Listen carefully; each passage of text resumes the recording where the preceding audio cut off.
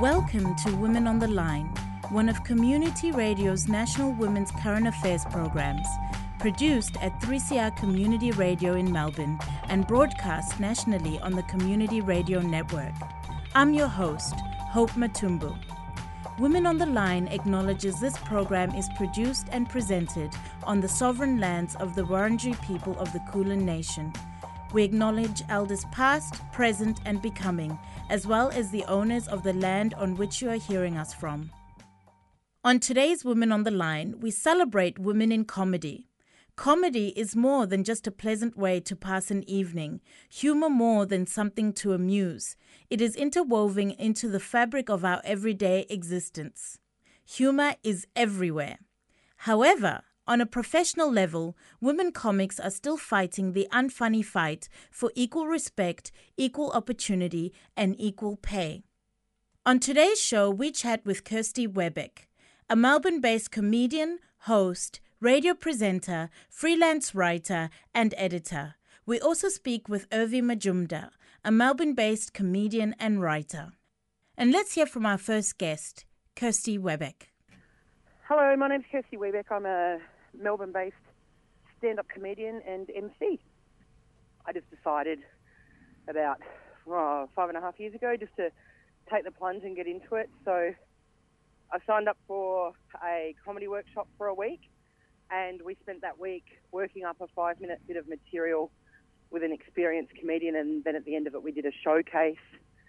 And I mostly did that just to make myself jump off the deep end and start doing it. And then after that, I didn't really know how to get into it, and I approached a few comedians, and they were sort of, they were really busy, so they couldn't really help me that much with any tips on how to get into it. So I just wrote a 1-hour show and approached some venues and did it in Canberra and Melbourne, and then I repeated that for about 2 years, practicing writing and just doing 1-hour shows. And then it wasn't until 2 years down the track that I started doing comedy rooms and comedy clubs, and then started doing the Melbourne International Comedy Festival and the Fringe Festivals.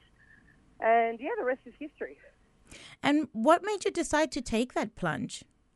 Well, it was just something that I really wanted to do for a long time. So I guess I came to a bit of a crossroads in my life, and I'd just been through a big breakup, and I wanted a sort of career change, and it just felt like a good time in my life for a new beginning. So, I just decided that was the right time, and I woke up one morning, as much as cliche as that sounds, and signed up for this course.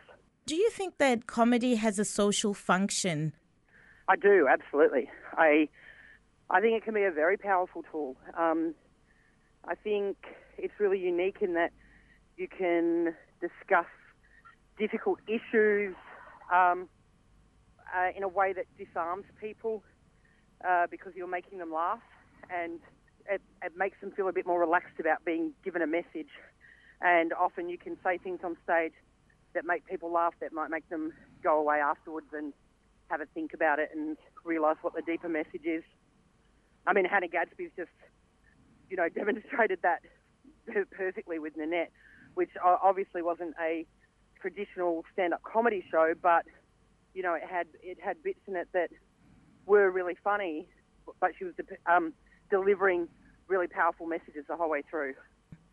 And do you think it should be the role of comedy to have a social function? I don't think it has to be, and I don't think it should be, but I think it certainly can be if you're that kind of comedian. I don't think it's necessary. I think there's always going to be a place for straight-up stand-ups that just makes people laugh and possibly helps them disengage from what's going on in the world around them just by, being silly and something you don't really have to think about. But there's a big place as well for comedy that does fulfill a social function. So I think it can all exist together. We know that language plays an important role in framing how society thinks and talks about women, and this in turn can have an effect on how women are treated. Often when women are told they don't have a sense of humor, it's often in relation to our ability to laugh at a man's joke rather than telling jokes ourselves. What do you think of this? Oh, yeah, I mean, I think it's really complex. I mean, being a female comedian, I do get to hear that really frequently, particularly in the context of people giving almost a backhanded compliment. We hear it frequently when people say, I don't usually find women funny, but you were really good. And for most of us, that's not the best compliment to hear, because most of us disagree that women can be funny and are funny. I think the only way that can be broken down is by more women getting into comedy and by the female powerhouses of today in stand-up just continuing what they do and dismantling that notion, I guess. You know, I feel like that's getting better. You know, but that's from an inside perspective, I suppose, where, yeah, I get to watch a lot of brilliant women on stage really regularly and have access to that. But I mean, you know, historically, it has been a quicker pathway, I suppose, for men. But it's also really complicated because there's a lot more men in stand-up than there are women as well. And, you know, I wonder if you strip it really, really, really far back, if that just comes down to the fact that in my generation and previous generations, maybe women or girls, like little girls, weren't encouraged to pursue that kind of career path or weren't even shown that it was a possible career path. So, I mean, yeah, there's the numbers, obviously, and we're always working to get more women on the stage and to, you know, raise awareness of the fact that it is something that you can do as a career or even as a hobby. However, you know, I haven't felt that my gender has been an inhibitor in my career thus far at all. However, some of my peers have had the opposite experience where they feel like that has been. So I think it's a really complex issue to comment on, and it's also really subjective. In that my experience has been different to other people's, and also, you know, right now, some of the best stand-ups in the country, like I would argue that the majority of the best stand-ups in Australia at the moment are women. And even if you look across at the US, like there's some absolute powerhouses coming through that are getting global recognition, like Ali Wong at the moment. Everyone's talking about Ali Wong, has 2 Netflix specials out, and in my opinion, they're the best Netflix specials that have been on so far, like other than Hannah's Nanette, of course, which has just hit Netflix as well.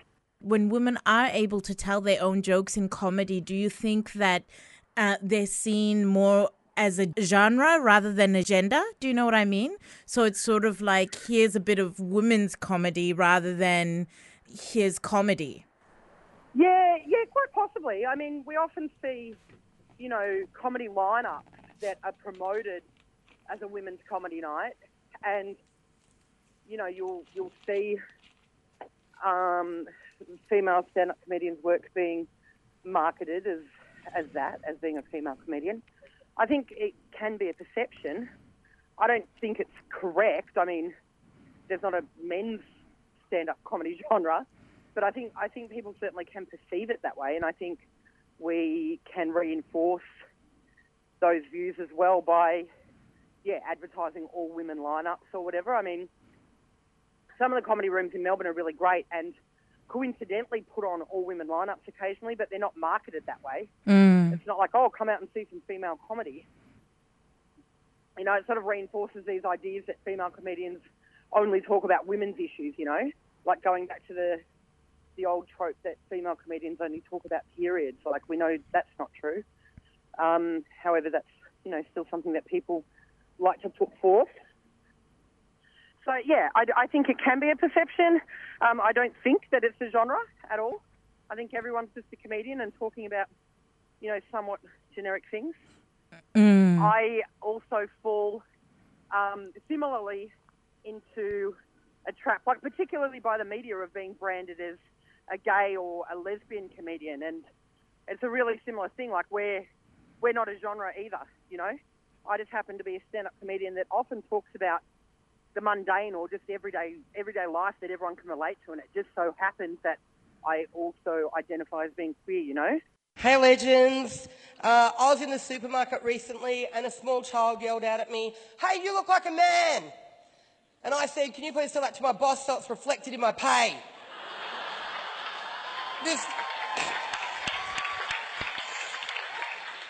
Oh, thank you, I appreciate that, but it wasn't that tough actually. If that had been a grown-up, I would have been like, "Oh, righto, mate, thanks for the feedback." But when faced with a small child, just boom! Just went full Jermaine Greer in the cereal aisle. In your face! Not that tough. I moved house recently. Terrible job. Worst job, isn't it? We hate moving house. It's so bad. I thought I hated moving house more than anyone else in the world. But I'll tell you who does. Removalists. They hate it so hard. From the second you call up the company and you're like, "Hey, yeah, I'm moving house in a couple of weeks and I was hoping you could help out." They're like, "When?" You're never going to meet a removalist who's like, "It's a vocation. I didn't choose to be a removalist, it chose me." But the signs were all there when I was about 6 years old. Mum came into the lounge and saw me stacking and unstacking boxes. She knew. She knew. And another time Dad came home from work and saw me nudging the fridge across the kitchen with my shoulder. He knew. Yeah, he knew. And another time Granddad came out of the study and saw me scraping the paint off the hallway walls with a microwave. He knew. He knew. Who are some of your favourite comedians and why? I mean, some of my favourites are Jude Pearl, who's an outstanding musical comedian. She's very, very talented, and she can be found, all of these people can be found on social media and their websites, and they're all constantly gigging. Jude Pearl, Cal Wilson, Nellie Thomas, Claire Hooper, Celia Piccola, Geraldine Hickey. Then there's a bunch of comedy rooms across Melbourne that, you know, are really conscious of having a good balance in their lineups. And you can go on the Melbourne Comedy Rooms hub, and they're advertised each night that they're on, and you can literally see comedy 7 nights a week in Melbourne, and often it's free or by donation. So they're always featuring some up-and-comers and some open micers that are working really hard to sort of get a foot in the door. There's also a gig, I can't remember what night it's run on now, but it's called the Comedy Women's Association. It's a CWA, it always tricks me. They're both great CWAs. You can have a great roast and a laugh. I don't know. Sounds perfect. Yeah, so that's a really great gig as well. And the Rochester Comedy down in Fitzroy, they also do a lineup once a month as well. So you can, which is all female, and you can.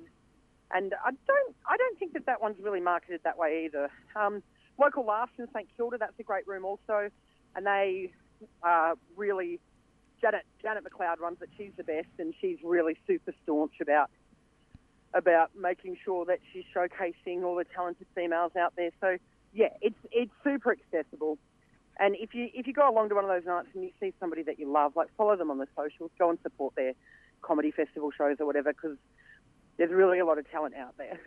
Do you think that a lot has changed from when you started up to now in terms of, you know, lineups being much better at diversity and I guess young women having a fairer go in the industry? Absolutely. Absolutely. Like, I think that room runners are super conscious of it now. And it's something that, you know, they keep openly discussing, and I know that I, for one, get asked frequently by room runners about who else should be gigging in their rooms, and and they're always looking to evolve and make sure that they're more diverse in many ways, like not just between men and women, but wanting to give voices and opportunities to people that identify as, all different kinds of genders and sexualities or nationalities or, it's et cetera. Like, they're really interested in getting diverse lineups, and I think that's really important. Well, thank you so much for speaking with us on Women on the Line, Kirsty. My pleasure. Thank you so much for having me. On community radio around Australia, you've just heard Kirsty Webeck chat with us about her work as a comedian. I'm your host, Hope Matumbu, and you're listening to Women on the Line.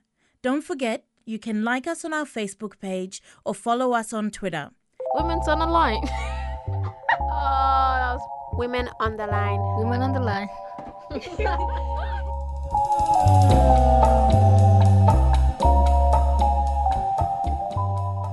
Stay tuned to hear from our second and final guest, Melbourne-based comedian Urvi Majumdar. So my name's Urvi Majumdar and I'm a Melbourne-based comedian and writer. The reason why I started stand-up was probably in about 2015. It's pretty typical, but just going through a breakup and sick of watching like sad stuff on TV, like any dramas. So I guess I just started watching a lot of female comedians because it was just funny and lighthearted. So then I was doing that for maybe a year, just watching a lot of stand-up. And then I did a course with Verve Studios, just like a weekend writing course that went through like sketch writing, stand-up, and it was sort of there that I learned that you can actually go to open mics around Melbourne and do that. So I hadn't even known that really before. So I guess I just started going to them, and it was just immediate feedback. So it felt like it was difficult, but it was always sort of kept you coming back in some ways. And we know that language plays an important role in framing how society thinks and talks about women, and this in turn has an effect on how women are treated. What is your relationship to the English language in your comedy work, especially as a woman who was raised in a multilingual and multicultural environment? So I think the way the comedy and language is really important, and I think there's definitely a certain responsibility that you have when you're speaking publicly and sort of making jokes about things to be, I guess you have a lot of power to be guiding culture in some ways, and we're seeing a change even since I've started, I've seen a change in comedy rooms in the way that certain topics are approached with the Me Too movement and women's rights coming sort of to the forefront. I guess for me, the beauty of comedy is that it is all about sort of a different creative way to express yourself, and the best comedians sort of have new perspectives, or they're able to sort of subvert language to make it have different meanings even from what we use it colloquially. And often the humour comes out of, I guess, misconceptions or misunderstandings, or looking at one word and seeing it in a different way. So there's definitely room. It's all sort of all about how you phrase it and where the joke lies. Yeah, it's a lot of responsibility, but you also have a lot of freedom as well to be shaping the way that you want people to be thinking. I think growing up in a multicultural society as well as bilingual family, a lot of the humour that I find, it's because of that sort of different perspectives on similar issues, growing up with two cultures means that the same thing kind of has two different meanings. So it's sort of, there's a lot of funny things, even though it's annoying at the time when I clash with my parents. It's sort of, you can draw a lot of ideas out of that because they view things in a certain way, and then I'll clash with them because I've grown up here and view things in a different way. So I guess it's all about a space of conflict with language and creating meaning as well. But it's sort of like you have a lot of freedom to shape how you want that to go. And in terms of your parents, do they find you funny? That's a bit of a loaded question. And, what's their relationship to comedy, culturally speaking, and how is it similar or different to your own craft? Yeah, so I think they do. I think my parents do deep down. Maybe I think we do share the same sense of humour. No, I think my humour is sort of quite dark. It sounds like I don't know what to say, but it's maybe a bit. I've been described as just like dry and dark and gloomy, so it doesn't sound very happy. But I think they enjoy witty things. My dad just likes kind of slapstick comedy, I guess. But yeah, I think we do share a sense of humour, but I don't think for them, it's like a new concept, me doing comedy, so I don't really know. I don't think they know how to really think of it yet. But I think they came to see my festival show this year on the last night, so that was interesting because they'd never seen me perform before, and I just had to change the wording of a couple of jokes and stuff, so I was freaking out. But I think they enjoyed it, so it's sort of just new ground for us to be taking at the moment. I think with my dad, I think there's a lot of Indian families that maybe watch like a lot of Bollywood films and stuff, and I think Bollywood's the way. There's definitely a comedy genre in that, but we never really watched Bollywood. My parents were sort of more into like olden day Indian films, so it's interesting because I don't think comedy was really like a formal genre that I was ever really introduced to, or we didn't sit around and watch different comedians or anything. So I think that brings up another point that's interesting, is that I think often girls, especially when they're starting comedy, because you hear boys talking and a lot of them, it's like, I was funny my whole life and people tell me to do comedy and, I should be a stand-up, and literally no one's ever said that to me. So it feels like you almost shouldn't, or you don't have permission to. But I think typically in society, girls aren't really told that often that they should do stand-up, or like they're not always the class clown or whatever. Or maybe I'm generalizing, but I think there was never really a concept in my head of that stand-up was a thing, or that comedy was even something as a genre until I got into high school and saw that there was like in drama classes and stuff that it was a genre in itself. Thank you so much for having me. So my name is Urvi Majumdar. When you spell it out, it sounds like my parents were really drunk and at the end of a game of Scrabble. It's just like, is that even a word? Who cares? Let's I am joking though, because they're Indian and they don't drink. They moved here to Australia when I was 6 years old, and when I think back to like my first weeks of school here, it's all a bit of a haze and very confusing, because for a while I thought I was the normal one and there was just like all these freaky white kids around me. My name's Urvi, obviously, and they hadn't heard that name before, so 3 or 4 times a day someone would come up to me and go, "What's your name again?" And I didn't get that again is like a turn of phrase here. So to me, they're going, "What's your name again?" And I was like, "Oh, my name is not again." Except I was small and had like a squeaky Indian accent. So it was like, "No, not again!" And I just run up to my corner. Cheap love, I can't sound like not racist when I do that. It's a problem. I also didn't get what no hat, no play meant. Do you guys remember that? Yeah, so in India we don't get skin cancer, we just die of pollution instead, so no way to protect against that. So when I forgot my hat, they got this girl to like hold me down in the shade and go, "No hat, no play," which I didn't get. I was like, that doesn't even rhyme, I don't understand. So my parents are Indian and I love them a lot, but they drive me crazy. Like, I moved out of home 2 years ago and my dad found like one of those trolleys that like grandmas take to the market, you know, those ones, on the side of the road. He picks it up, and every week since then I've had to go back and take back 15 boxes of curry to my house every week, which sounds like a blessing, except for like it's not, because every time I'm out like tonight, they're just speaking to me from the fridge. It's like 12 boxes to go, 10 boxes to go. What are you still doing out? Go for a minute, your curries. That's a legitimate problem. And it also makes me into a huge stereotype, because I get freaked out that if a racist thug just like stopped me on the train and was like, "Hey, you Indian, what's in your bag? Curries?" I'd have to just open up and be like, "Yes. Yes, can you please taste some?" Now that I guess you've been going in comedy for a few years, but you're fairly, I guess, new still and growing. Who were some of your comedians, your favorite comedians, and why? And what has it been like in the Melbourne comedy scene for you?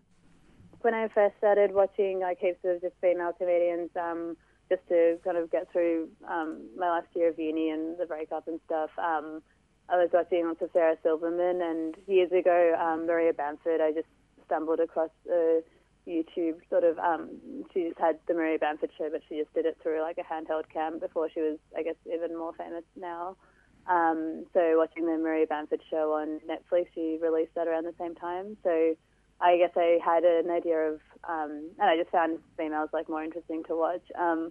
So I had an idea of female comedians on the international stage, more so before Australian comedy, but then I started to go to open mic rooms and seeing people perform at bigger venues and stuff, and there's actually some of my favourite comedians, not just females, but there's so many great female comedians in Australia at the moment, so that's really exciting to me as well.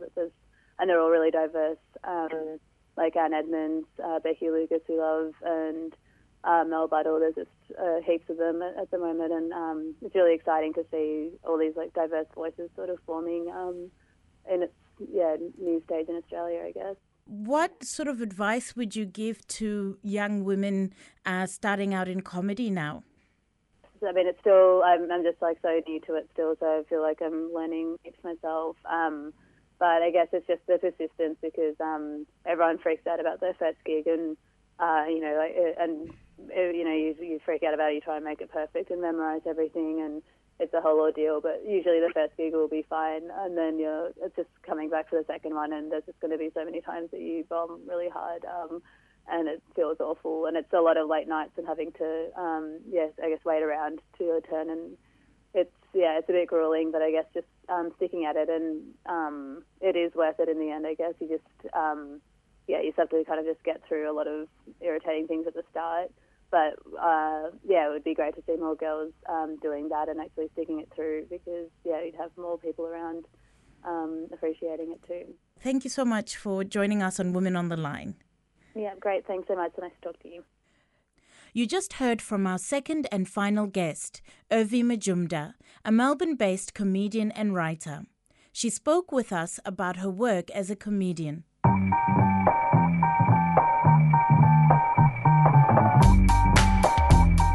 Women on the Line is a community radio national women's current affairs program. It is produced and presented by a range of women broadcasters from 3CR in Melbourne and broadcast across Australia on the Community Radio Network.